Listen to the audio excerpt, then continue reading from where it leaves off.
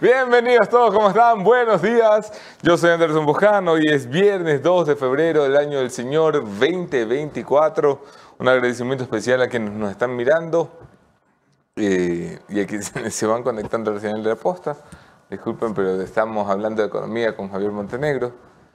¿Sí? ¿No? Qué bonito. Qué bonito. Estábamos hablando de la economía en Grecia. Qué mal está la economía en Grecia. Siempre está mal la economía en Grecia. Ok. Y ahora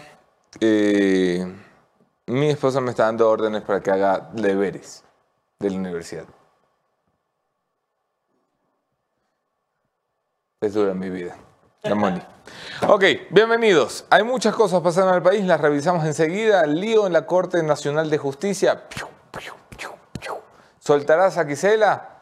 ¿Podrá haber un nuevo presidente o presidenta? Descúbrelo en este programa. Javier Montenegro, bienvenido. Muy buenos días, amigos y amigas. Bienvenidos a este Café La Posta de hoy, ya 2 de febrero, a 26 días de uno de los mejores días en la historia de esta nación, mi nacimiento, mi onomástico. Así que vamos a empezar. Hoy vamos a contar. Voy a contar, o sea, es que ya el 24 me voy ya de solo vacaciones. Hablaste y ya me empezó a latir el ojo. Entonces, hasta el día que esté aquí, iré promocionando mi cumpleaños. ¿Y cuándo te vas de vacaciones? El 24 de febrero. Yo creo que no. Yo creo que ya he postergado. Esas son vacaciones de 2019, ¿puedes creer? No sé Sí, si pero te quieres ir así como desde 2019 hasta 2025. Qué bestia, es que Está bien, eran el año pasado ya estaba todo comprado y hubo muerte cruzada, entonces me quedé porque iba a coincidir con las elecciones. Pero ahorita sí, es que en este país siempre va a haber algo. Sí, es que eso te iba a decir, o aprendes a irte de vacaciones. Mira, yo me he ido de vacaciones y ha habido paro nacional. Luis Eduardo se ha ido de vacaciones, ha habido paro nacional. Yo me he ido de vacaciones y ha habido elecciones. Luis Eduardo se ha ido de vacaciones y ha habido ataques terroristas y secuestro de canal de televisión. O sea, siempre que te vas, siempre va a pasar algo. Tengo mucho miedo que va a pasar a partir del 24. Si un periodista se va, algo pasa en este país. Como para joderte las vacaciones. Sí, espero no enterarme. No que no pase, sino no enterarme. Yo ya te di mi consejo. Sí. Pero bueno, ¿qué tenemos hoy? En pocos instantes, y de hecho este es un mensaje también para el equipo de producción, está entrando ya al parqueadero nuestra primera entrevistada, entonces si le pueden abrir la puerta, les iba a escribir muchachos, pero no puedo dejar de mirar a la cámara.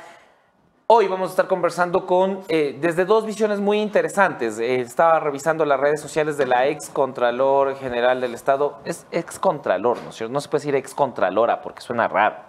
Pero parece una lora. Suena mal. Claro. Sobre las atribuciones que podría tener la Contraloría General del Estado dentro del programa de algo que no se ha analizado. Es una entidad que, por ejemplo, hace un mes comenzó a utilizar inteligencia artificial en la revisión de exámenes y de declaraciones juramentadas, que podría también ser de utilidad en el combate al terrorismo. ¿Cómo? Eso vamos a tener la explicación aquí. Y también Gustavo Larrea, quien yo considero es una de las mentes políticas más brillantes de este país, nos ha dado mucho y también nos ha fregado bastante con Correa al inicio. Con Moreno. Con Moreno. Con todo lo que ha tocado Larrea. Llega y nos jode. Exacto. O sea, nos da y nos quita. Sí, vamos a decirle ahora que venga. No, Gustavo Larrea es un tipo brillante, la verdad. Sí, totalmente. Y vamos a estar analizando el contexto político el día de hoy. Pero también lo que decía Anderson. ¿Larrea ha venido antes? ¿Larrea ha venido? 2 veces. Muchos años sin venir. No, recién, ¿cuánto estuvo aquí el año pasado? Pero pero yo estaba... No estaba Anderson. Auxilio. Sí, me acuerdo. Pero vamos a estar analizando todo esto y también, como dice Anderson, el tema de la Corte Nacional de Justicia. Parecía a inicios de esta semana que existían ya los 12 votos, se oía mucho que Quisela iba a ser reelegido. Esto no ha sucedido y ahora, con antecedentes, con aval de casos en donde se ha tenido que hacer lo mismo, al parecer podría mantenerse con prórroga en el cargo. Hoy vamos a tener una entrevista al respecto. Sí, bueno. No se pudo. Ya habrá oportunidad. Hablaremos de esto y más. Bienvenidos a Café La Posta. Antes de entrar a las noticias, los comentarios. En la caja de comentarios, Armando Torres. Hola. Hola. Darwin Eduardo Freire Cedeño, días y feliz viernes. Magali Pozo madrugaron, buenos días, gracias Magali. Erika Álvarez, salud. Franklin Castillo, huyan del Ecuador, por favor, están a tiempo. Armando Torres, buen día desde Elizabeth, New Jersey. Rosemary López, buenos días desde Newport, desde la Florida. Dalton Noboa, olis. Buen día chicos, se ganaron hoy ahí mi segundo like. Salúdenme, soy Tamara. Saludos, querida Tamara. Muchísimas gracias por estar conectada. Saludos desde Loja para Santos, Alcíbar Castillo. Ya, pues chicos, ya era hora esperándolos como novia de pueblo, Alex Bautista. Oye, pero no empezamos tarde, Alex. ¿Tan tarde? No. Ay, güey, sí hemos empezado tardísimo. Buenos días, un sol radiante, póngase el bloqueador solar y lleven su termo con agua. Saludos desde Durán para Miguel Brito. Darwin dice que estoy con el color de moda 2024. Anderson está estilo coquette. Te vas de...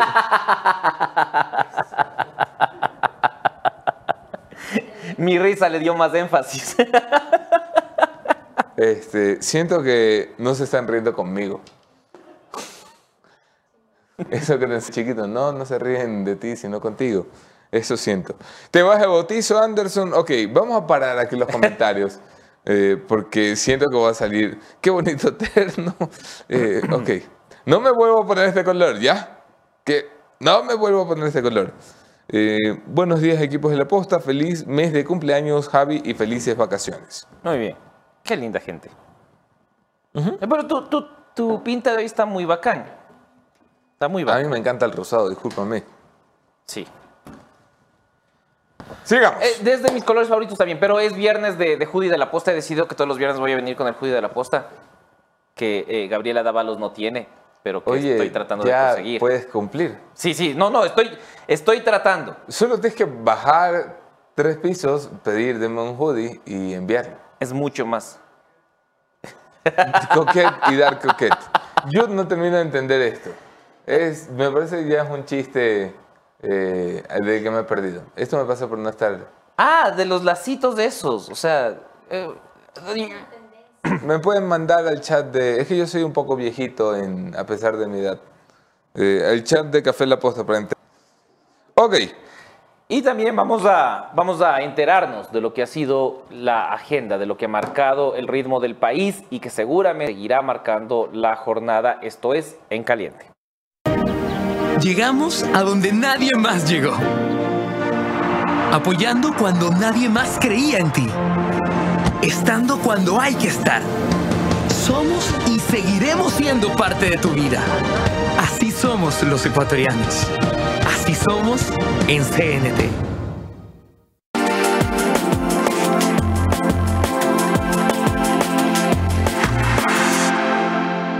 Muchísimas gracias a las personas que se siguen conectando a esta transmisión. Vamos a empezar con la primera noticia y es parte de lo que fue la audiencia de habeas corpus que solicitó Daniel Salcedo. Veamos el video y lo comentamos. Necesitaba una pluma. Ni siquiera una pluma me han podido otorgar. El SNAI dijo, ¿cómo no presentar un escrito? ¿Cómo puedo presentar un escrito si ni siquiera ahorita que estoy en pleno habeas corpus me pueden dar una pluma? En segundo lugar, el SNAI cuenta con un cuarto de monitoreo, por Dios. Tiene casi 8 cámaras en el tema de transitorio. ¿Qué les costaba presentar una prueba? Es tan facilito desmentir, pero no pueden porque no es mentira, es verdad. Todo lo que se ha dicho con respecto al aislamiento, con respecto a la sanidad, con respecto al agua, que presenten una foto donde me han dado una botella de agua. No pueden presentar. Solo han presentado escritos, porque eso es fácil de hacerlo, pero bien han presentado una foto. Nada más que decir, señor juez. En este video que, como pudieron ver, el extracto es de Ecuador Inmediato, Daniel Salcedo hablaba de las condiciones de tortura en las que estaba y pedía el ser trasladado a la cárcel 4. El habeas corpus finalmente fue negado, se mantendrá en el centro de reclusión donde está Daniel Salcedo y, claro, enfrentando varios procesos. Metástasis, el último de ellos. A ver, habeas corpus no puede ser para moverte de una cárcel a otra. Porque en esa cárcel, donde el señor Salcedo dice que su vida está en peligro, resulta que hay más personas. Miles de personas, de hecho. La pregunta sería por qué un juez tendría que decidir que la vida del señor Salcedo está en peligro y no la vida de los otros miles que están en el mismo centro penitenciario. Yo creo que la vida de cualquiera en este país que entra a prisión está en peligro, porque la historia lo ha demostrado. Y no debería ser así. No deben de ser centros de tortura y centros de asesinato. Lo son. Pero no puede haber aquí cárceles hoteles.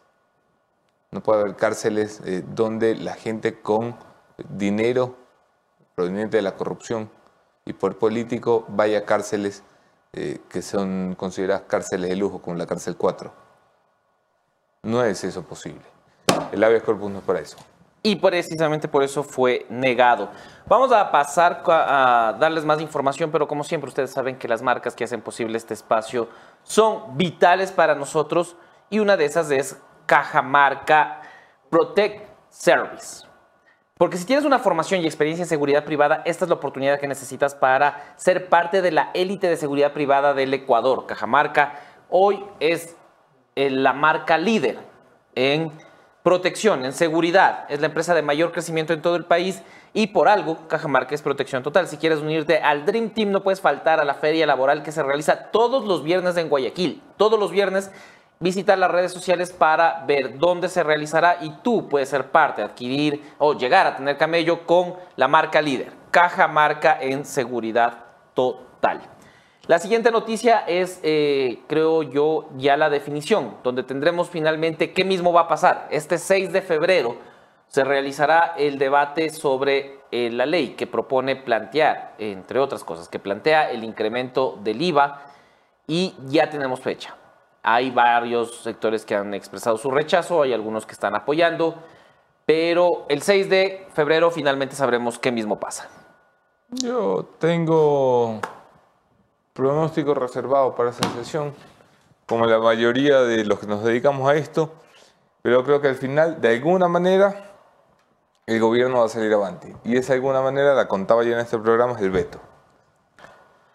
Y ayer estuvimos conversando con algunos asambleístas que también ven muy probable esa alternativa. La alternativa, primero, de lo que se decía de la votación por bloque. Eso creo que ya lo dijo incluso públicamente el presidente de la Asamblea. Y sobre esa base poder decir luego, yo me opuse a esto, pero esto no estaba mal. Y finalmente el proyecto está. Lo que te digo, políticamente todos tienen una excusa para ganar. Los que se oponían a decir, bueno, eso se aprobó con los votos de oposición, de lo que sea. El presidente puede decir que puso un veto. No va a haber 92 votos para ratificarse en la decisión parlamentaria, por lo que el veto del presidente va a pasar y el veto del presidente pase la ley completa. Es mejor que la ley que propuso el presidente, ¿ah? El artículo que propuso el Que el presidente. artículo que propuso el presidente, quiero decir.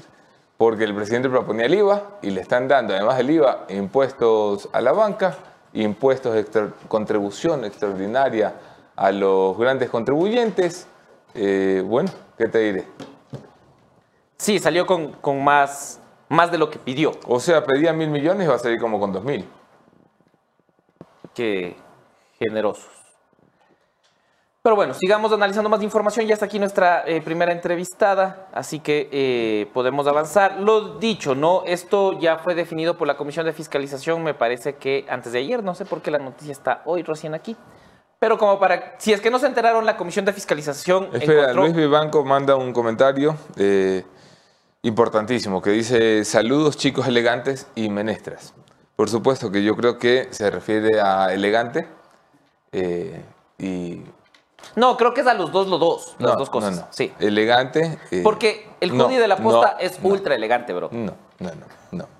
Está claramente Luis Vivanco ha dicho: yo soy el intérprete oficial de Luis Vivanco. Ok, muchas gracias por el aporte, señor Vivanco. Eso era. Eso era todo, era muy importante. Les decía que la Comisión de Fiscalización determinó quiénes son los responsables políticos de la crisis energética. Y los responsables políticos por falta de inversión, acciones, es... Ni saben. ¡No! ¿En serio? Los dos que se fueron del país y a dar clases en Miami tienen otra cosa en común. Mira tú. Guillermo Lasso y Lenin Moreno son los responsables políticos de la crisis energética que vive el país desde el descubrimiento de la Comisión de Fiscalización, pero además también señaló a Fernando Santos Alvite que tendrá que enfrentar un proceso de juicio político, cosa que seguramente a él no le preocupa ni un poco, y a Pablo Arosemena también se le señala como responsable político de la crisis energética. ¿Y van a juicio político los dos o solo Santos Alvite? Hasta ahora se ha hablado de Fernando Santos Alvite, que... Me encantará ver la comparecencia de Santos Alvite. Porque va a ir, es lo mejor de todo. No le importa, pero va a ir. Y les va a decir lo que les quiere decir. O sea, Y Santos Alvite en eso es fantástico. A ver. ¿Qué más? Cuando digo a ver, te lo digo a ti, porque es la única persona con la que puedo hablar en este estudio.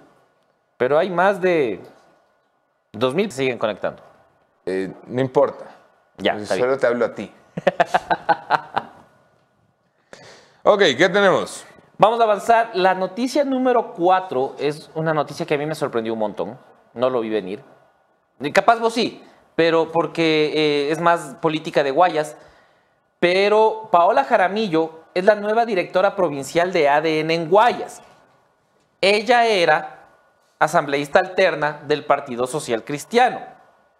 Le dijo chao a Nebot, a Jorge Acaiturri, que era el asambleísta principal, y no solo se va, sino que se va a ser directora provincial de Guayas. O sea, es irse con todo ya. Claro. Y con la ñaña todavía en el otro lado. Es una situación un poquito incómoda porque su hermana es asambleísta principal del PCC. Además destacadas de las que está luciendo. Paola Jaramillo es parte del Partido Social Cristiano desde por lo menos 6, 7 años ya como militante. Es alterna de Jorge Acaiturri, como bien señalabas. Tiene una relación cordial con el presidente de la República. De hecho, el día que fuimos nosotros, dato curioso, el día que fuimos nosotros a grabar con el presidente de la República, nos encontramos con Paola saliendo de Carondelet. Y no pensamos mal. No pensamos mal, fallamos. Claro. Fallamos como periodistas.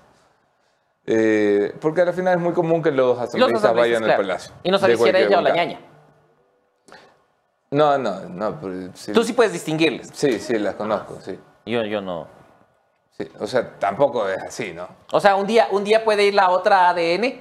No. Paola y Lucía, así como... No tengo chance de llegar. Y, no, yo voy al PCC y tú vas a ADN. Y al día siguiente se intercambian. Sería fantástico. Es una lícula de bajo presupuesto. Claro. ¿Y cómo hacen? ¿Qué seguridades tendrá a partir de ahora Carondelet para saber que quien entra con esa cédula realmente es Paola Jaramillo? Es verdad. Yo creo que la seguridad presidencial debería estar muy atenta. Muy atenta. Porque hoy no se me había ocurrido. Qué bizarro que eres. ¿Cómo puedes convertir una noticia seria en algo así? En una película de presupuesto. Esto es un preview. Porque aquí hay más tela que cortar. Desde hace rato que venimos sintiendo en las conversaciones que en el PCC y en el correísmo empieza a haber destellos de danielismo, Javi. Ojalá este programa esté viendo mi esposa, porque yo ayer tarde le decía, te puedo apostar que en la papeleta de 2025 y en el movimiento en general ADN de 2025 vas a ver muchas figuras del correísmo que están muy inconformes y que comienzan a verle al caballo ganador como por ahí es. A ver, en el correísmo yo voy contando 8, 9, que es como, no, hay que apoyar al presidente. No, cuidado con el presidente. Entonces tú dices, uy, pana, antes el intocable era Correa y ahora el intocable es Daniel Noboa. Y en el PCC, te hablo de 3, 4 cuadros que, no, hay que apoyar al presidente. No me parece bien esto que estamos haciendo con Oliva, deberíamos apoyar al presidente. Entonces, mira, experiencia, esto no es dato, esto es puro olfato. Y para eso Dios nos dio la nariz que nos dio. Yo veo un repliegue de algunos correístas y PCCs a Daniel Noboa, que como dice Javi, lo ven ya como la vía de escape, porque son partidos que tienen sus propios problemas, ¿no? Claro. Hay mucha gente en el correísmo que tiene las decepciones de los escándalos, el continuo ataque, el continuo golpe, comenzando por cuadros hiperemblemáticos del correísmo, ¿no? Marcela Guiñaga. Marcela Guiñaga creo que es el primero que se viene a la mente. Marcela Guiñaga, que muchos empiezan a sospechar si será, por ejemplo, opción de binomio, la prefecta de Guayas. Nunca ha hablado en ese sentido, el presidente tampoco ha hablado en ese sentido, pero una de las sospechas, al ser un cuadro fuerte, porque Aguiñaga no solamente fue una correísta sino que fue una correísta pura sangre. Claro. O sea, una correísta que llegó a desarrollar su propio electorado, que tiene sus propios méritos, que tiene su propio espacio. Hoy es prefecta de Guayas. No sé si alguien dejaría la prefectura de Guayas para intentar una aventura como binomio, pero es uno de los comentarios que se señala el presidente podría tener a la mano, ¿no? Claro, tienes una alternativa que seguramente no enviarás a Israel. Podría ser. Marcela Guiñaga es de los ¿Y qué le nombres encargarías a Guiñaga tú como presidente? La prefectura del Guayas. Le delego seguir siendo prefecta en Cuáles. Muy inteligente solución. Muy bien. Vamos a avanzar. Antes de pasar a la entrevista, solo importante ver el video número 5 y lo comentamos. Se trata de la captura de alias Morado. ¿Quién es? Lo decimos después del video. En las últimas horas fue detenido por la Policía Nacional, alias Morado, presunto brazo armado de Colón Pico, junto a otro individuo con el cual aparentemente se dedicaban a la extorsión y al acopio de sustancias ilícitas en 2 inmuebles ubicados en el cantón Rumiñahui, provincia de Pichincha. Tras la verificación del lugar se decomisaron un arma de fuego, sustancias sujetas a fiscalización y dinero en efectivo. La Policía Nacional se mantiene firme contra la delincuencia.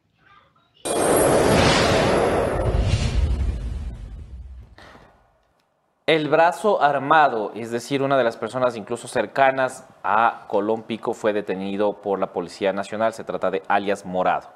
Un importante operativo que va acercando de alguna manera, ¿no?, a esta figura importante, no sé por qué. Su alias, ¿Qué? su alias me parece un poco inapropiado, ¿no? Alias Morado. Sí, o sea, quiero decir, en este siglo no permitimos ese tipo de alias, Alias Morado. porque son como un poquito pasados. Claro, en los 90 estaba bien, ahorita En ya los no. 90 sí, tú podías decir cualquier barbaridad, pero ya en el 2024 hay que parar con ese tipo de alias.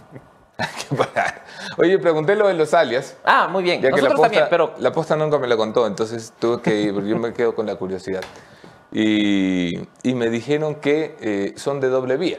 O sea, muchas veces los policías están investigando y dicen, oye, ¿quién es el que, no sé, el encargado de transportar la droga? Y le dicen, no, ese es alias Morado. Entonces la policía reporta que hay un tal alias Morado cuya identidad no conocen y la investigación toda va con alias Morado, alias Morado, alias Morado. HD Morado. Exacto. HD Morado. HD Dani. Así, más o menos. Me suena, como Dani, si hubiese leído Dani, eso sí. en un informe Claro, León de Troya. Un informe de antinarcóticos del cuñado del presidente. Ya, bueno, déjame avanzar. Entonces, muchas veces lo toma la policía de los propios delincuentes, pero luego hay unos alias muy, muy feos. Por ejemplo, había un alias que yo recuerdo que era de los... No, ese no. No Ese podemos decir eso Ese no. a esta hora no se puede decir ese alias alias. trompudo, no sé qué. Ah, ya. Ya, tú no te pondrías como delincuente que me digan el trompudo, no sé qué, ¿verdad? Tú te quieres poner el fortachón, el matador, alguna cosa así de criminalote malote. Esos son bautizos de la policía. Me dijeron, cuando tú ves que el... Exacto, ese de ahí, cuando tú ves que el alias es denigrante para el delincuente, ese lo puso la policía. Entonces, el peor alias que hemos leído es posiblemente de la policía. El alias ofensivo, ese tiene que ser de la policía. Pero también está un poco retorcido el que le puso ese alias a... A lo mejor es el mismo man que pone los títulos de los casos en fiscalía. Ese es un genio. Claro, es brillante el flaco. Bueno, vamos a terminar ya la revisión de los hechos con una noticia que no sé si es alentadora para la mayoría, pero el viceministro de Gobierno, Esteban Torres, dijo que el COE Nacional no será el que decida la realización de eventos masivos, sino que dependerá de cada cantón o provincia. Esto quiere decir que grandes eventos que se tenían planeados para el mes de febrero dependerán de la decisión de alcaldes y prefectos y no de la autoridad nacional. Por ejemplo, grandes conciertos que se venían y que han causado conmoción en la redacción por si no se realizan. Claro, claro que sí. Eso en la redacción y en muchos de los hogares ecuatorianos es tema de discusión. Me parece un poco tirarle la pelotita a los GATS y me parece con mucho respeto y con mucho cariño, incluso irresponsable, porque la decisión de suspender los eventos públicos, a ver, la valoración que hacía el gobierno de suspender estos eventos públicos no se da como en la pandemia. ¿Ok? No es que estamos viendo los números del COVID y vemos cuántos se están contagiando y decidimos. No, no, no. Es algo mucho más delicado. Se da por alertas de inteligencia. Había alertas de inteligencia que reportaban la posibilidad de atentados en eventos públicos. Los municipios no manejan esa información, no manejan la inteligencia. Así que me parece irresponsable delegar en gente que no tiene la información para tomar las decisiones el poder de decisión. Yo creo que el gobierno debería de jugársela. Sé que es muy impopular suspender el concierto de Luis Miguel, pero lo siento mucho. Tiene la más mínima sospecha de que alguien puede estar inseguro. Su tarea es evitar que allí suceda una desgracia. Allí y en cualquier concierto, en cualquier evento público, donde la gente va con su familia. Si el gobierno cree que ya la alerta de inteligencia pasó y listo, entonces no entiendo por qué ni siquiera los municipios deberían decidir.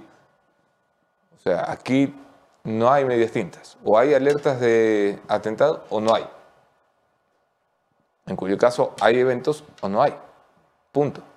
Salvo que el Estado pueda garantizar la seguridad en los eventos públicos, que lo veo muy complicado garantizar la seguridad en un evento de 60.000 personas. Mi humilde opinión.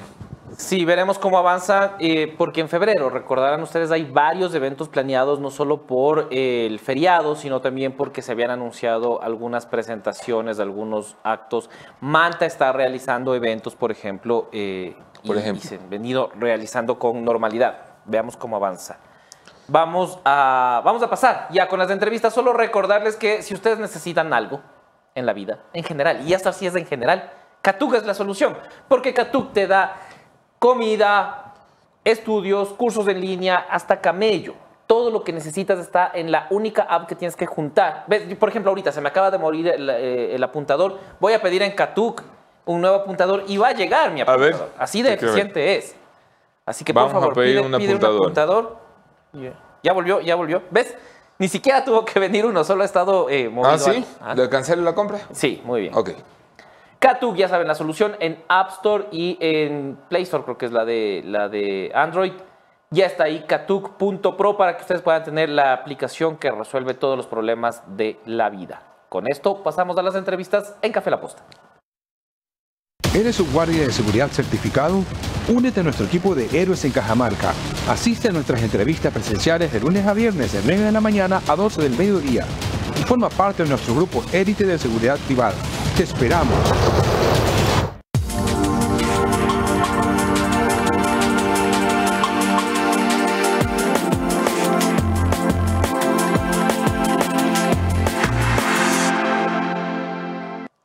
Bienvenidos todos, yo soy Andrés Boscán. Podemos seguir la conversación en redes sociales. Los veo allí. Recuerda las recomendaciones bibliófilas del Café La Posta. La segunda tirada del libro El Gran Padrino está a la venta. Se agotó la primera de diciembre 11 a diciembre 19, 8 días apenas. En 8 días se agotó la primera edición, la primera tirada. La segunda tirada está ya en sus manos. Recuerden, Quito la tienes en Lobo Lunar, CCI, El Bosque, Cumbayá, y la tienes en el Gran Libro Jurídico, pero sobre todo la tienes en la línea de WhatsApp de La Posta. Si lo pides por WhatsApp, llega a todo el Ecuador. También en Kindle y en Apple Books. Fuimos número 1 en ventas en Apple Books durante 3 semanas, número 25 en el mundo en español en Amazon. Muchísimas gracias por hacerlo posible, nunca imaginamos un respaldo como ese. Me he llevado ayer el autor ecuatoriano, porque iba a traer un nuevo autor ecuatoriano al mes, así que se los debo para el lunes, porque no lo quiero presentar en su primer día sin el libro. Es un buen autor y es un buen libro, es un gran libro y lo van a disfrutar. El libro de esta semana en el Club de Lectura de Café La Posta, Nosotros, no Nosotres, no Nosotrix, no, Nosotros, de Manuel Vilas. Manuel Vilas es un poeta español que algún día dijo, mira, la poesía no la lee nadie, voy a empezar a escribir novelas. Pero escribe novelas poéticas. O sea, el tipo escribe versos que te narran una historia. Es un estilo fantástico, es un estilo único. Y Manuel Vilas escribe en esta novela, mira, una exploración de cómo se lleva el duelo. ¿Sabes? El duelo, tú te imaginas el duelo de Irene, que es la protagonista que ha perdido a Marcelo, ¿no? El matrimonio perfecto, amor, pasión, deseo, todo, ha perdido a su esposo y vive una etapa de duelo en la que va a encontrar una curiosa forma de intentar superar la pérdida, que es encontrar un amante casi tan bueno como Marcelo. Esta novela, que puede parecerte un poco retorcida, va sobre los límites del amor, los límites del amor después del fallecimiento, los límites del respeto. Tiene un plot twist al final que hace que valga la pena. No es el mejor libro de Manuel Vilas, para muchos es Ordeza, para mí es Los besos, la historia de un amor durante la pandemia del 2020, pero sin duda es un libro altamente recomendado. El libro de esta semana, Nosotros, de Manuel Vilas. Listo. Con esas recomendaciones puedo dar la bienvenida a mi primera invitada de esta mañana. Es Valentina Zárate, ex Contralor General de la República. Empiezo por una pregunta muy tonta, pero ¿existe el cargo ex Contralora? O sea, ¿Contralora se decía o Contralor? Creo que semánticamente hay mucha discusión sobre eso, pero como existe ¿Cómo gerenta, se siente usted más cómodo? Que se dice Yo presidente. digo todo en femenino, presidenta, gerenta, pero Javi me ha dicho Yo firmaba que no... como contralora subrogante. Bueno, Contralora, ex Contralora General del Estado. Más allá de los términos. Bienvenida, Valentina, es un gusto tenerte aquí. Anderson. Empecemos por el principio. Javi quería abordar los aportes que la Contraloría puede hacer a la crisis de seguridad. A mí me interesa primero una revisión de la Contraloría porque después de muchos años tenemos Contralora. Usted fue Contralora subrogante, lo que significaba que usted subrogaba al subrogante del subrogante del subrogante, que era la eterna queja que yo tenía con una de las instituciones más importantes del Ecuador. Hoy hay un Contralor. ¿Cómo valora sus primeras semanas en el cargo, usted que ha estado por ahí?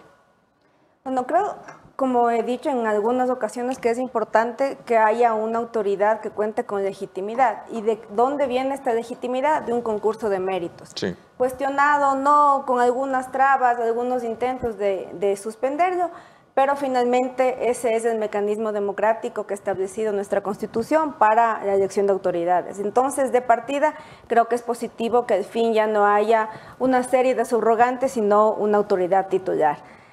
Adicionalmente, el Contralor es presidente de la Función de Transparencia y Control Social para este periodo de funciones y creo que desde allí, si es que hay la voluntad, podría iniciar alguna serie de reformas que hace falta a la ley orgánica porque el Contralor como tal no tiene iniciativa de ley, pero sí la función de transparencia y valga que está ejerciendo la presidencia de función como para poder quizás proponer este tipo de reformas. Así que por ahí le veo una entrada positiva, vamos a decir. ¿Qué cambios serían urgentes en la forma como se administra el juez de cuentas del Estado? O sea, que hay muchos que han hablado de un tribunal en lugar de una sola persona, que hay una concentración de poder impresionante para una sola persona. Muchos creen que deberíamos ir, como tienen otros países, hacia un tribunal de cuentas. Pero, ¿qué cambios ve usted necesarios en la gestión de Contraloría?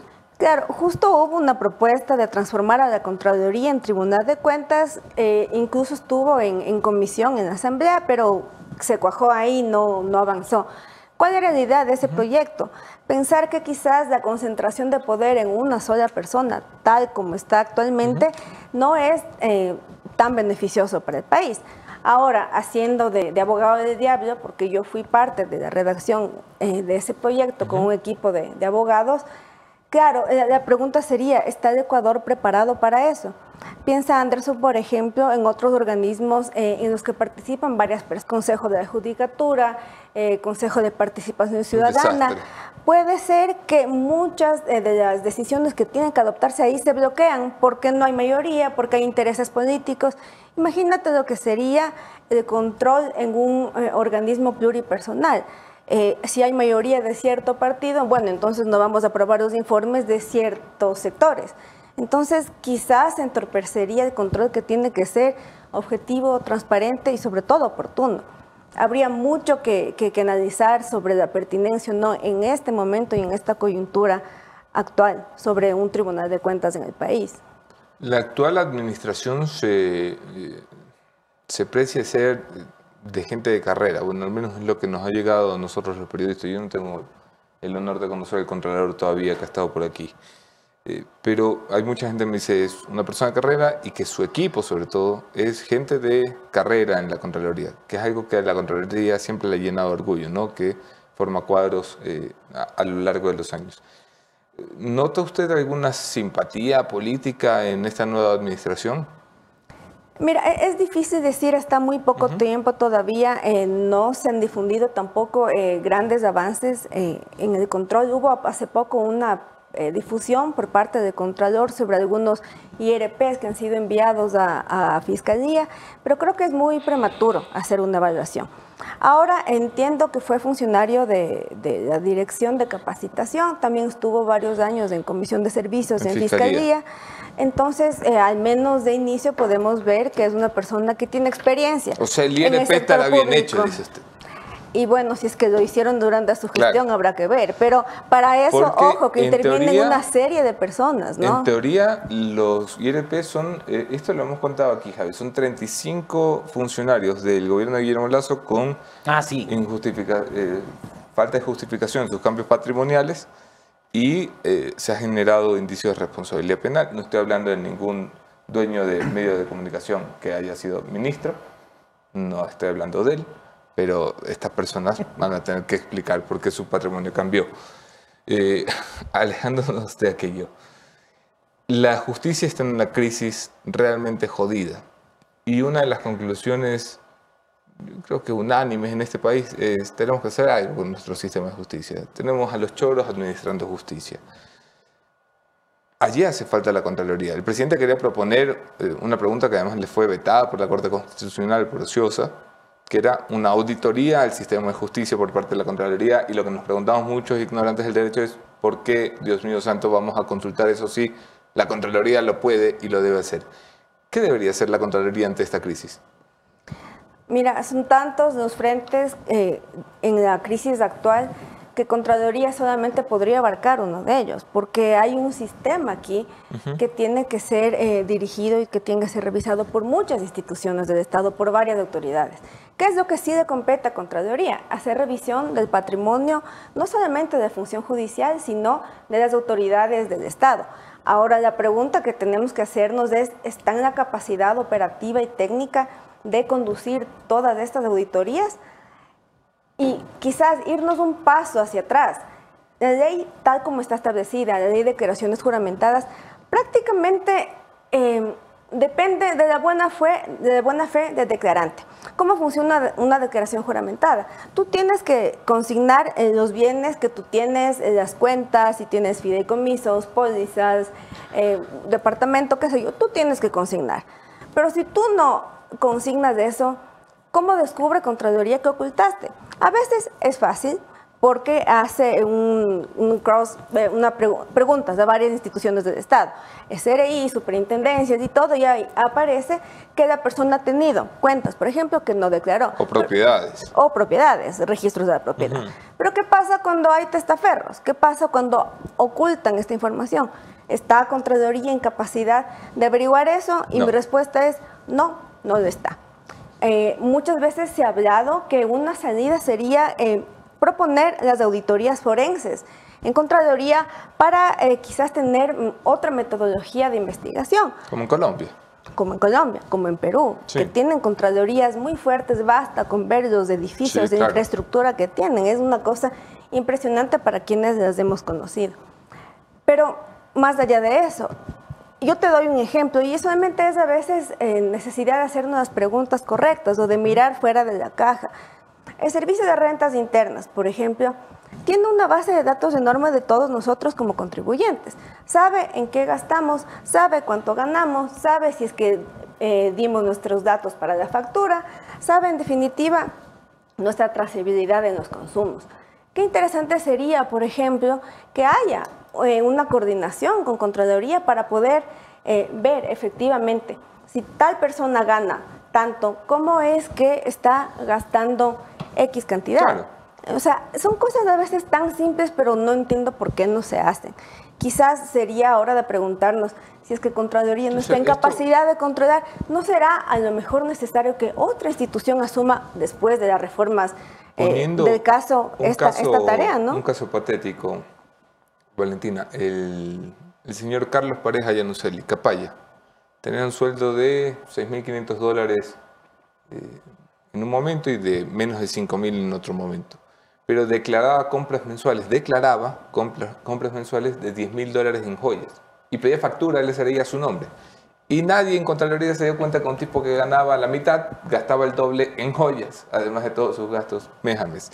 Eso como ejemplo. Paso con el amo y señor de la redacción del Apóstol, el señor editor general, don Javier Motelén. Valentina, muchas gracias por aceptar esta entrevista. Siguiendo en la misma línea y con el ejemplo de Carlos Pareja Yanuseli, que era gerente de Petroecuador en su momento. Petroecuador es una de las entidades que más focos rojos tiene sobre alertas de corrupción. Recientemente, Ramón Correa Vivanco, ex gerente, ha sido parte de un proceso, se le ha iniciado un proceso también por presunto peculado. ¿Qué pasa en Petroecuador con la Contraloría General del Estado? ¿No es posible que esté más metida para evitar que esto pase y luego que salgan los exámenes? Sabemos que ahí hay varios focos, varias alertas de corrupción. ¿No se puede hacer algún trabajo previo en Petroecuador? Mira, esta creo que es la gran pregunta que surge en el control público. ¿Qué pasa? Normalmente está establecido para los organismos de control lo que se llama como control ex post, es decir, el control posterior. Cuando los actos ya han sido ejecutados, cuando las obras ya han sido terminadas, cuando se ha liquidado y se ha entregado cierta infraestructura, ahí Contraloría recién ingresa para ver cómo se llevaron a cabo las cosas.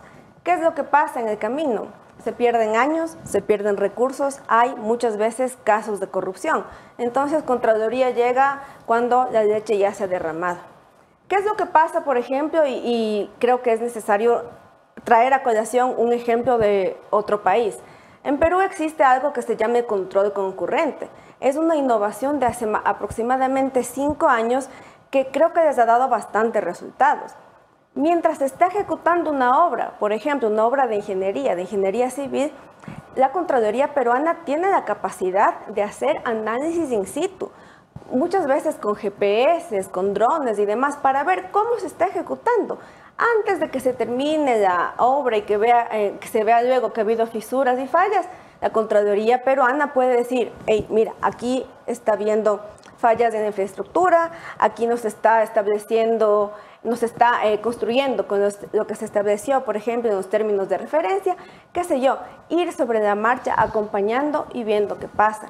A mí me parece un ejemplo muy valioso porque esto es algo que quizás con las reformas del caso se podría adoptar en el Ecuador y no esperar a que haya los grandes escándalos de corrupción o no necesariamente de corrupción, porque a veces son fallas de ingeniería civil, es decir, responsabilidades civiles, para que Contraloría nos cuente qué pasó en lugar de prevenir.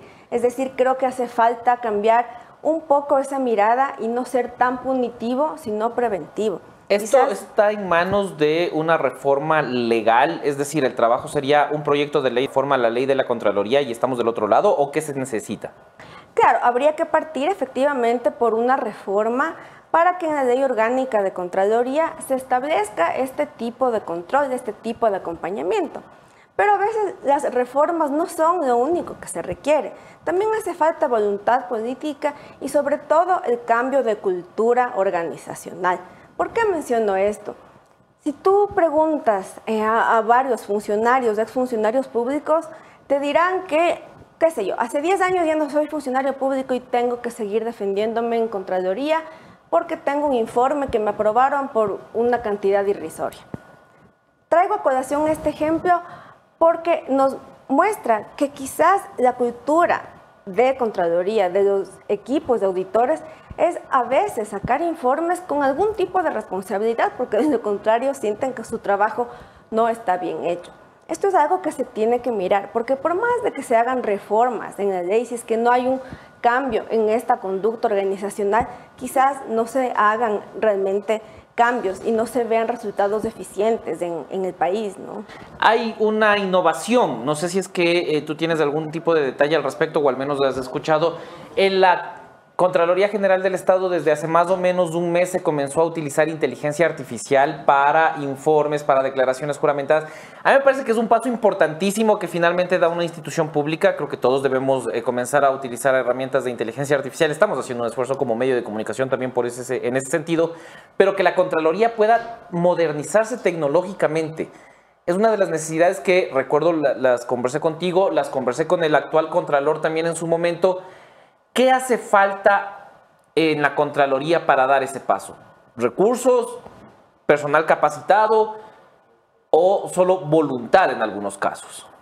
Yo te respondería como en la universidad, todas las anteriores, porque creo que son una amalgama y un conjunto de decisiones que se tienen que adoptar.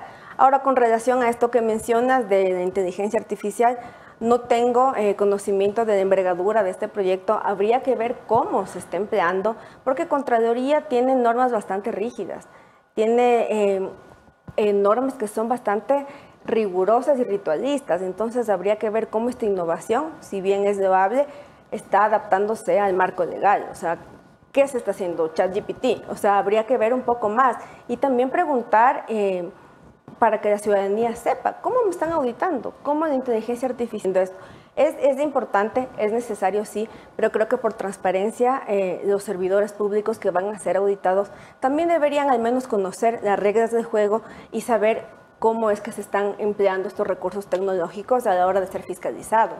Finalmente, ayer que conversábamos te decía que un tuit tuyo de mediados del mes pasado, me parece que entre el 11 y 12 de enero, me llamó mucho la atención por el alcance que podría tener. Tú decías que la Contraloría podría ser de alguna manera un acompañante o ayudar, por ejemplo, en la construcción de las nuevas cárceles que ofrece el gobierno de Daniel Noboa.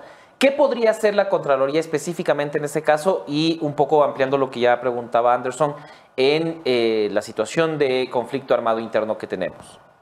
Mira, esto va más allá de una opinión y del tuit que lo subí hace tiempo. Esto está en la Constitución, de ahí parte mi análisis. Contraloría no solamente tiene la facultad y la obligación de fiscalizar y sancionar, sino que dice la Constitución que debe apoyar, que debe asistir, que debe asesorar a las instituciones del Estado. ¿Cómo se refleja esta asesoría?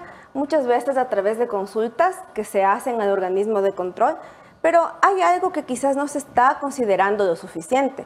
En las instituciones del Estado se cuentan con auditores internos que lamentablemente por el flujo de trabajo muchas veces practican auditorías externas y aquí hay quizás una desnaturalización de cuál es su rol.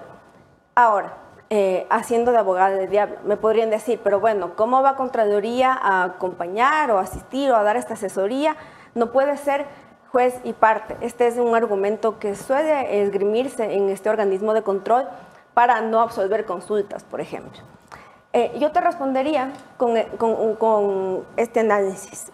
Si es que Contraloría hace parte del acompañamiento, pero no en la toma de decisiones, podría quizás decir, mira, este mecanismo de contratación que ustedes como comisión están adoptando no es el óptimo. O decir, mira, esta empresa constructora no te presentó los documentos requeridos. O sea, dar alertas tempranas, ayudar, poner el hombro, no solamente por un tema de voluntad, sino porque la Constitución les manda. Es decir, creo que es momento, por la coyuntura de seguridad nacional que tenemos, de que se active esta facultad constitucional y Contraloría ejerza realmente este rol que se ha dejado de lado. Como te digo, cambiar un poco la mirada, no ser tan punitivo, sino preventivo también.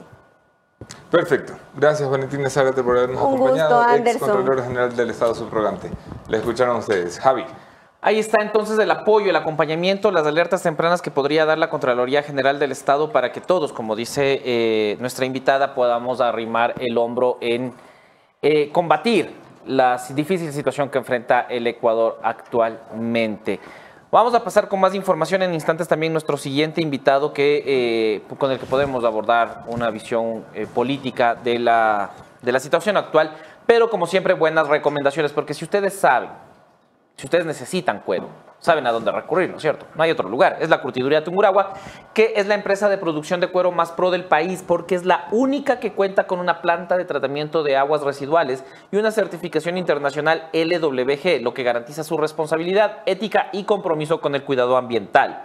Como ustedes saben, lo hemos dicho aquí hasta el cansancio, la curtiduría Tungurahua trabaja con materiales sustentables y sostenibles, protegiendo todo el planeta. Y también, ya que estamos con buenas recomendaciones, recordarles que CNT es y ha sido parte de la vida de cada ecuatoriano. Estuvo en los momentos más importantes y seguirá conectándote con quienes amas, llegando a donde nadie más llega y apoyándote para perseguir tus sueños. Más que una compañía, CNT es parte de tu historia. Así somos los ecuatorianos y así es CNT. Dicho esto es el no sé qué más decir y que no sé qué viene a continuación. Hagamos tiempo. Exacto. Dicho esto. Exacto. Ok, Corte Nacional de Justicia, vamos a eso. Es verdad. El proceso y los antecedentes que podría tener. Tú tenías incluso documentación al respecto, ¿cierto? A ver, déjame buscar mi documentación porque la Procuraduría General del Estado remitió ayer 1 de febrero del 2024 el oficio 05426. Se lo remitió a Iván Saquicela. En ese oficio, básicamente lo que dice la Procuraduría es, Saquicela, ¿qué es? Se los resumo porque el oficio tiene 9 páginas. No voy a ponerle las 9 páginas ahorita. Pero ese es el resumen. El resumen del señor Saquicela, ¿qué es? ¿Cómo se queda? Prorrogado. Ahora, esto tiene un gran pero. Yo estuve por la Corte Nacional de Justicia hablando con algunos jueces el otro día y me decían, Anderson, cuando tú ves, y me leyeron el artículo, cuando tú ves las facultades del Pleno de la Corte Nacional de Justicia, son algunos, ¿no? Hay un articulito que dice resolver la oscuridad de la ley. ¿Verdad? Qué gran atribución. Sí. En este país es resolver la oscuridad de la ley. Cuando hay oscuridad en la ley, los llamados a decir cómo esa ley debe de ser aplicada ante el vacío, ante la oscuridad de la misma, es el Pleno de la Corte Nacional de Justicia. Y había mucha indignación en los no saquicelistas, por así decirlo, porque los saquicelistas pedían que se haga una consulta a la Procuraduría, ¿no? Cuando tú tienes dudas jurídicas, haces una pregunta a la Procuraduría. La Corte Nacional de Justicia nunca ha hecho uso de esa facultad. ¿Por qué? Decían los antisaquicelistas. Porque son ellos los que aclaran la ley. No le tienen que preguntar a un tercero. Son ellos. Se reúne el Pleno, los 21 jueces y conjueces, y deciden cómo aclarar la oscuridad de la ley. Así que lo que muchos temían es que hubiese un acuerdo Saquicela-Procuraduría para generar una resolución que finalmente termina llegando just on time, así justo antes de, en favor del presidente de la Corte Nacional, Iván Saquicela. Esto tensa mucho las relaciones dentro del Pleno, porque yo te diría, hay una mayoría que va a optar por desconocer en el Pleno ese informe. Porque el documento, el oficio es de ayer. Es de ayer. Yo te dije. Ahora todo tiene sentido. Ahora todo tiene sentido. Claro. Eso tiene que ir al Pleno, tiene que ser puesto en conocimiento del Pleno de la Corte Nacional de Justicia. Y hay una corriente allí dentro que va a buscar desconocer. O sea, que va a buscar decir, ese documento es un papel higiénico. Aquí vamos a resolver cómo dicta la tradición. Y ahí es donde ellos quieren poner a la juez o el juez más antiguo dentro de la corte. Ahí es donde entraría Camacho. Hay otros que van por la doctora Daniela Camacho. Y sí, empiezan a hacer los números porque esto se resuelve. Hay dos lecturas. Hay unos que dicen que es por la forma de designación, es decir, la mejor calificación que la tiene Daniela Camacho. Y hay otros que dicen es la mayor antigüedad, que es la costumbre aplicada en las cortes provinciales, que la adaptarían para la Corte Nacional. En cuyo caso algunos creen que le toca el doctor Swing, porque ha sido juez desde hace más años. Pero en el conteo de días, que es donde las cosas se complican, porque cuando hay un abogado hay 40 soluciones, en el conteo de días, más días tiene la doctora Camacho en el ejercicio de cargo como jueza nacional que el doctor Swing, por casi 10 meses. Vamos a ver cómo resuelven, pero hay una gran pugna allí, 3 nombres que ponen en vilo la Corte Nacional de Justicia en el momento más delicado de la función judicial para escoger al director o directora de la función judicial y del Poder Judicial. Y es precisamente lo que decía Iván Saquicela en este espacio aquí esta semana, a inicios de la misma. Él decía, lo que tenemos que procurar es que no haya una deslegitimación del órgano llamado Corte Nacional de Justicia en este momento más que en otro. Y es precisamente lo que puede pasar. Ha habido conversaciones, hasta donde yo me he enterado, entre los tres opcionados. O sea, se han reunido en algún momento Saquicela, Swing y Camacho. Y Saquicela ha dicho como, miren, yo creo que no deberíamos de estar pugnando a 3 personas por el espacio de poder, porque esto le está jugando mal a la Corte Nacional de Justicia. Claro. Y la respuesta que recibió fue, estamos de acuerdo, por favor renuncie. Me ha encantado. Vamos a ver cómo se resuelve. Es una gran elección, es mucho más interesante que la elección del presidente de la Asamblea Nacional, la elección del presidente de la Corte Nacional, que además tiene unos poderes y unas facultades extraordinarias en un momento en el que la justicia está en mira, pero hablaremos ya de eso. Vamos con nuestro segundo invitado de esta mañana. Tengo el gusto y el honor de recibir esta mañana a Gustavo Larrea. No necesita demasiada presentación. Es un político de larga data sin alusión particular a su edad. Bienvenido, Gustavo. ¿Cómo andas? Bien, bien, un gusto poder compartir la entrevista. Encantado de tenerte aquí. Muchas gracias. Hoy has guardado un poco de silencio desde hace un rato. ¿En qué te hallas? A ver, creo que creo que hay que mantener prudencia, y más aún después de un proceso electoral en el que nosotros formamos la alianza Claro que se puede, impulsamos la candidatura de Yacu Pérez, tuvimos diría yo, un resultado más bajo de lo previsto. Adverso, sí. Adverso, y hay que reconocer eso, y hay que meditar, hay que replantearse cosas, y creo que en ese sentido el exceso de protagonismo político no cabía. Creo que además un gobierno que recién se instala, hay que darle opción a que gobierne, a que haga las cosas, y creo que lo prudente es no tener un protagonismo excesivo. Sin embargo, dadas las condiciones políticas del país, siempre opinar sobre lo que está pasando es un deber. ¿Cómo ves al presidente de la República después de 70 días de haber asumido el cargo? Con un gabinete con muchas improvisaciones. Es decir, no quiero decir con esto que lo juvenil sea improvisado, no necesariamente. Puede haber jóvenes muy capaces, porque la madurez no es un tema de edad, es un tema de comprensión de la realidad y capacidad de transformarla. Y creo que el equipo es un equipo que tiene muchas falencias. Esa es la debilidad del equipo. Sin embargo, creo que hay que admitir que el gobierno acertó en enfrentar al crimen organizado con fuerza, que lo pudo haber hecho cualquier gobierno pasado, no lo hicieron, este lo hace, y creo que ese es un acierto.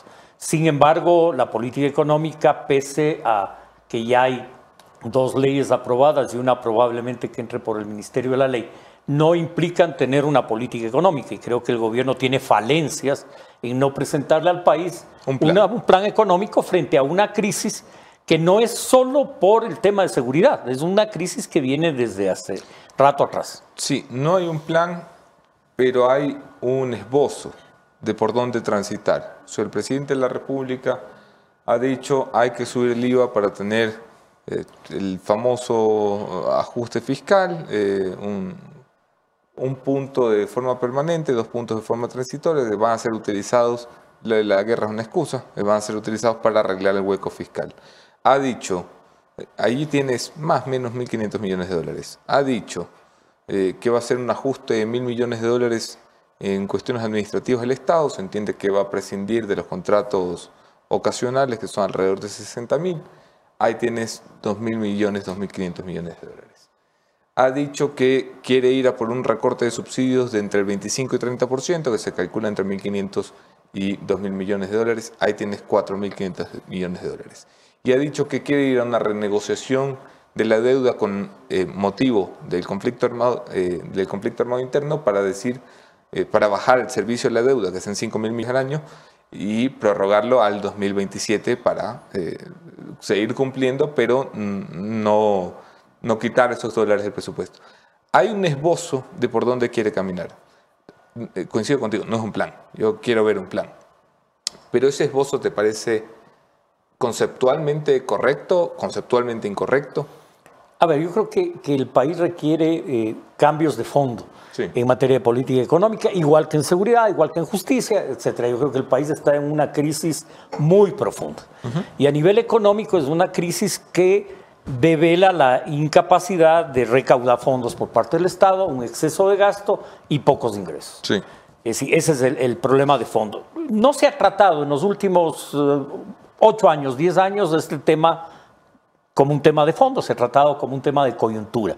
Salgamos con aumentar el IVA por el terremoto, salgamos con subir un poquito la gasolina en el caso de Moreno, pero no se hace frente a un problema estructural. Y creo que el Ecuador tiene exceso de exoneraciones tributarias. Si nosotros sinceramos exceso de exoneraciones tributarias. Desde luego. Si la carga tributaria de este país es altísima. Sí, pero no se paga. Es decir, si ya. tienes... No, pero eso no es una exoneración tributaria. Claro, tienes... Eso es... el Ecuador es cómplice de los morosos. No solo eso, sino que tienes extinciones tributarias. Si te sujetas a determinadas normas legales, puedes, por ejemplo, empresas exitosas en el campo camaronero tienen subsidio. Empresas exitosas en el área bananera tienen subsidio. Correcto. O sea, el subsidio al sector productivo es muy alto. No digo que haya sectores que no requieran ese subsidio temporalmente. O que hay momentos en los que con el camarón, hoy que tiene una crisis, podría reclamar un subsidio, pero hoy no lo tiene. Lo tenía cuando le iba bien. Pero en ese sentido lo que hay que hacer es sincerar esos subsidios. Es decir, bajar los subsidios para que se paguen impuestos. Tienes otros dos problemas. La evasión en las exportaciones y la evasión en las importaciones. La sobrefacturación y la subfacturación. Requiere un control. Requiere paulatinamente corregir eso para tener ingresos. Entonces, se trata de cambios estructurales que requieren, primero, una información a todo el país. Esto está pasando y estas son las posibles soluciones. Entonces, creo que ahí hace falta, diría, no solo, porque en el tema del IVA, el IVA en definitiva es quitarle al consumo el 3% o el 2%. Esto va a implicar una leve recesión. Una depresión. Una depresión, sí.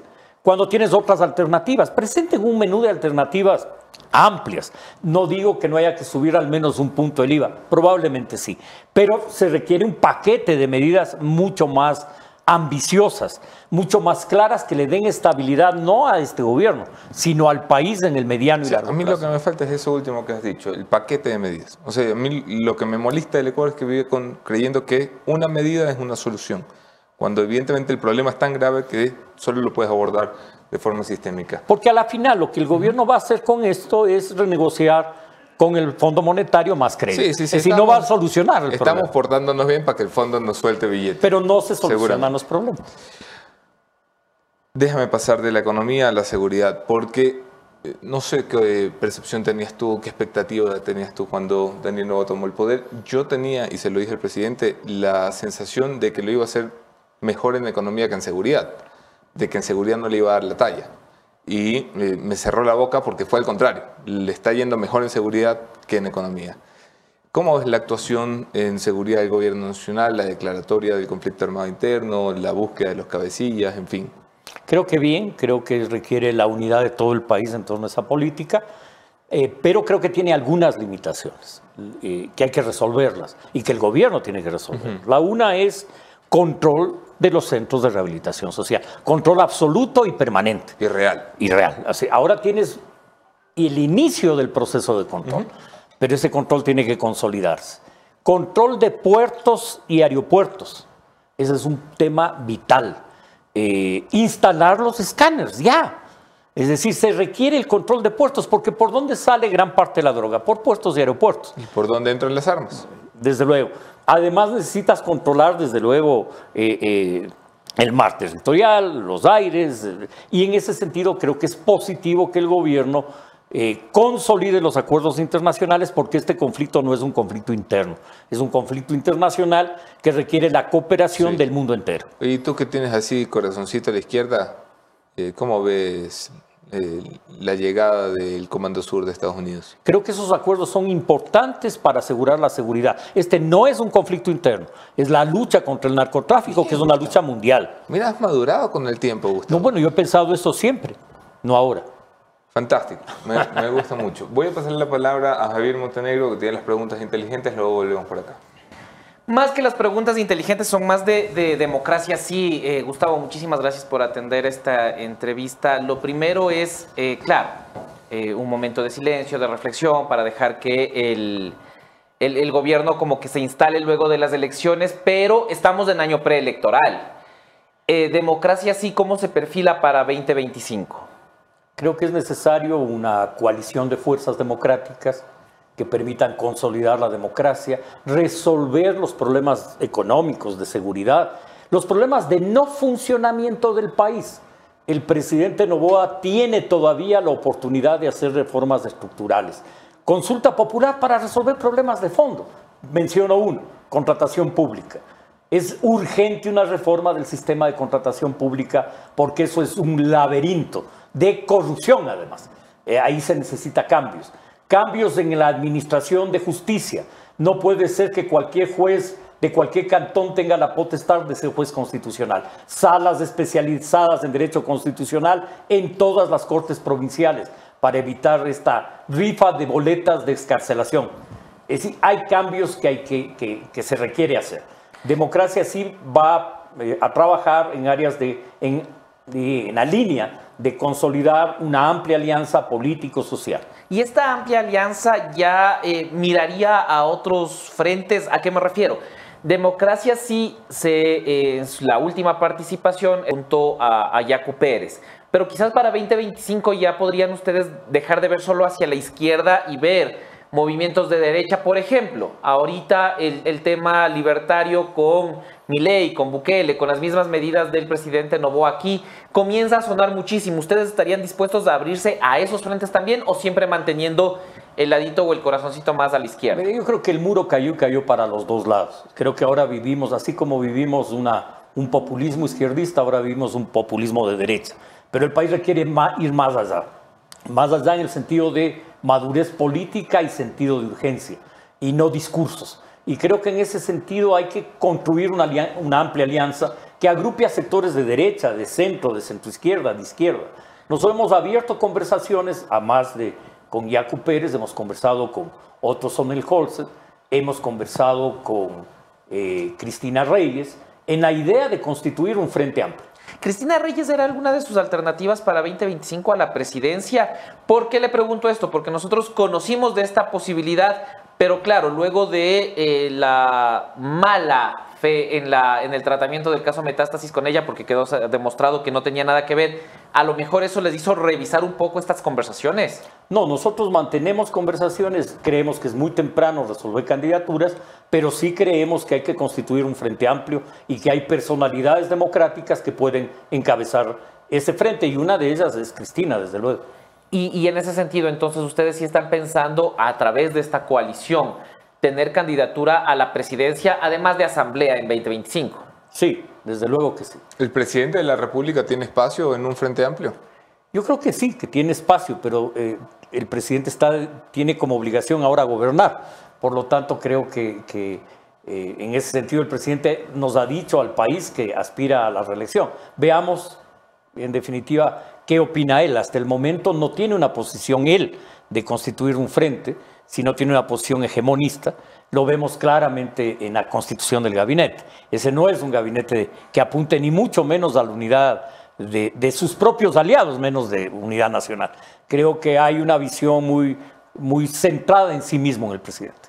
Finalmente, Gustavo, a propósito de la visión del presidente, el presidente ahora mismo, esto puede cambiar sin lugar a dudas, pero ahora mismo tiene 85% de aceptación. Poner una candidatura desde un frente, por más coalición que sea, no es jugar a perder con una figura tan fuerte como la de Daniel Noboa. Si las elecciones fueran dentro de un mes, sí. Las elecciones son dentro de un año. Ahí está. Ok.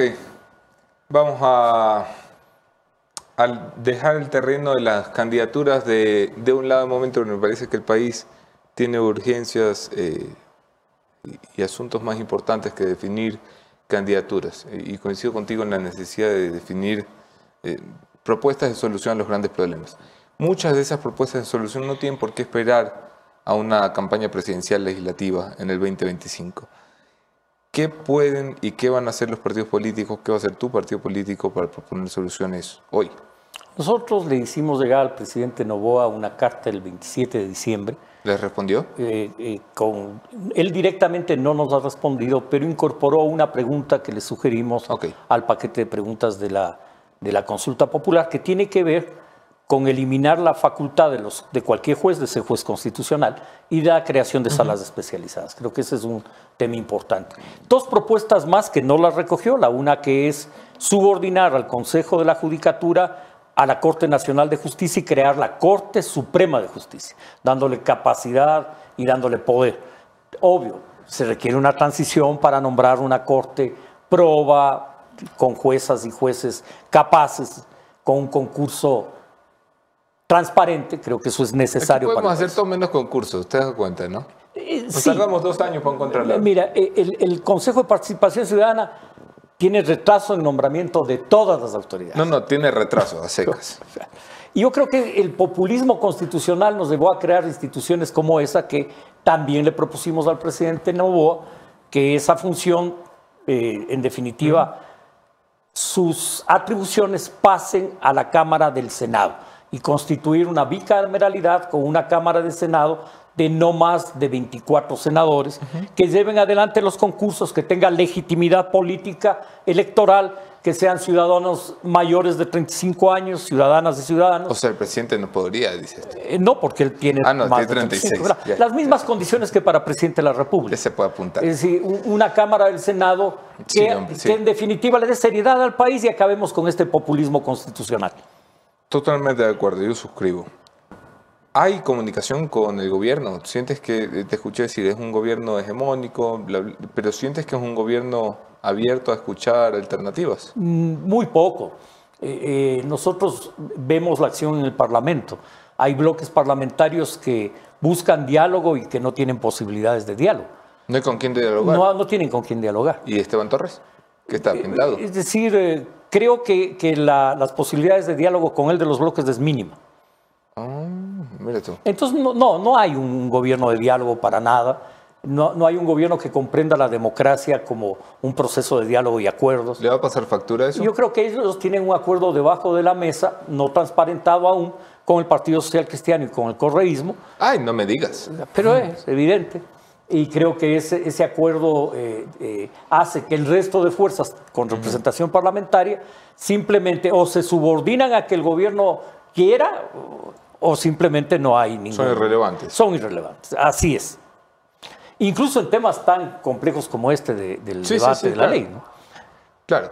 Bueno, y esto se va a arreglar en la final con un veto del presidente de la República. Así es. Se me acaba de ir la pregunta que iba a hacer, disculpa. Estaba pensando en pactos legislativos y aquello. Bueno, de esto mismo. Antes de que llegaras al programa, nos reíamos aquí de cómo has tenido una reputación de hombre sabio en la política y capacidad para que llegue gente que luego nos termina jodiendo. Entonces, no te puedes ir de aquí sin que te lo reclamemos. Bueno, empecemos por Correa. Con Correa es una alianza muy amplia, donde si bien yo juego un rol ahí de articulador de esa alianza, esa es una responsabilidad colectiva, especialmente de aquellas fuerzas que no comprendieron que no había que fortalecer el caudillismo, que había que fortalecer una dirección colectiva. Y creo que se equivocaron muchos de ellos en plantear, entregarle las decisiones en ese tiempo, joven presidente de la República. Y creo ¿Con Moreno qué pasó?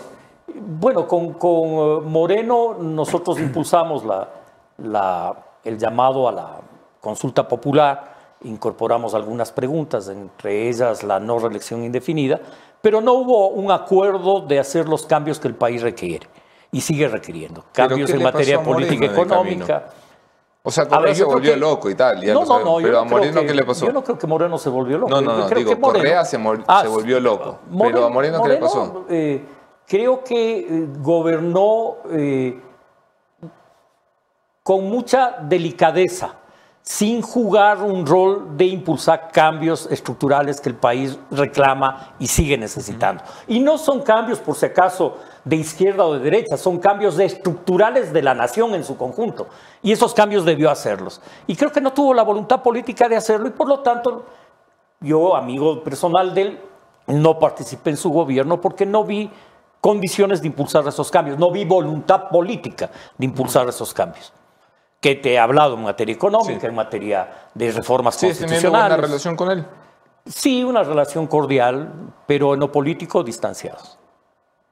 Guillermo Lasso, ¿qué te pareció el gobierno de Lasso? Muy mal gobierno. Les pasa mucho a los presidentes y le pasó a Lasso que creen que les eligen reyes o dictadores, que no entienden la democracia, que no entienden que gobiernas en diálogo, en consensos, en acuerdos, y si no, no puedes gobernar. Es decir, no te eligen rey, te eligen presidente de una nación que tiene fuerzas políticas, que tiene sectores sociales, que requiere acuerdos. Y este es un problema que le ha pasado casi a todos los gobiernos. Y creo que gobernó con su círculo, hizo bien las vacunaciones y creo que se perdió en el gobierno. Una cosa es administrar la empresa privada y otra cosa es gobernar. Nos dejó vacunados a toditos. A toditos. Yo creo que el gobierno tuvo enormes falencias.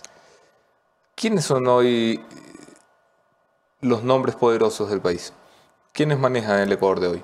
Yo creo que en lo político sigue siendo Jaime Nebot, un hombre poderoso.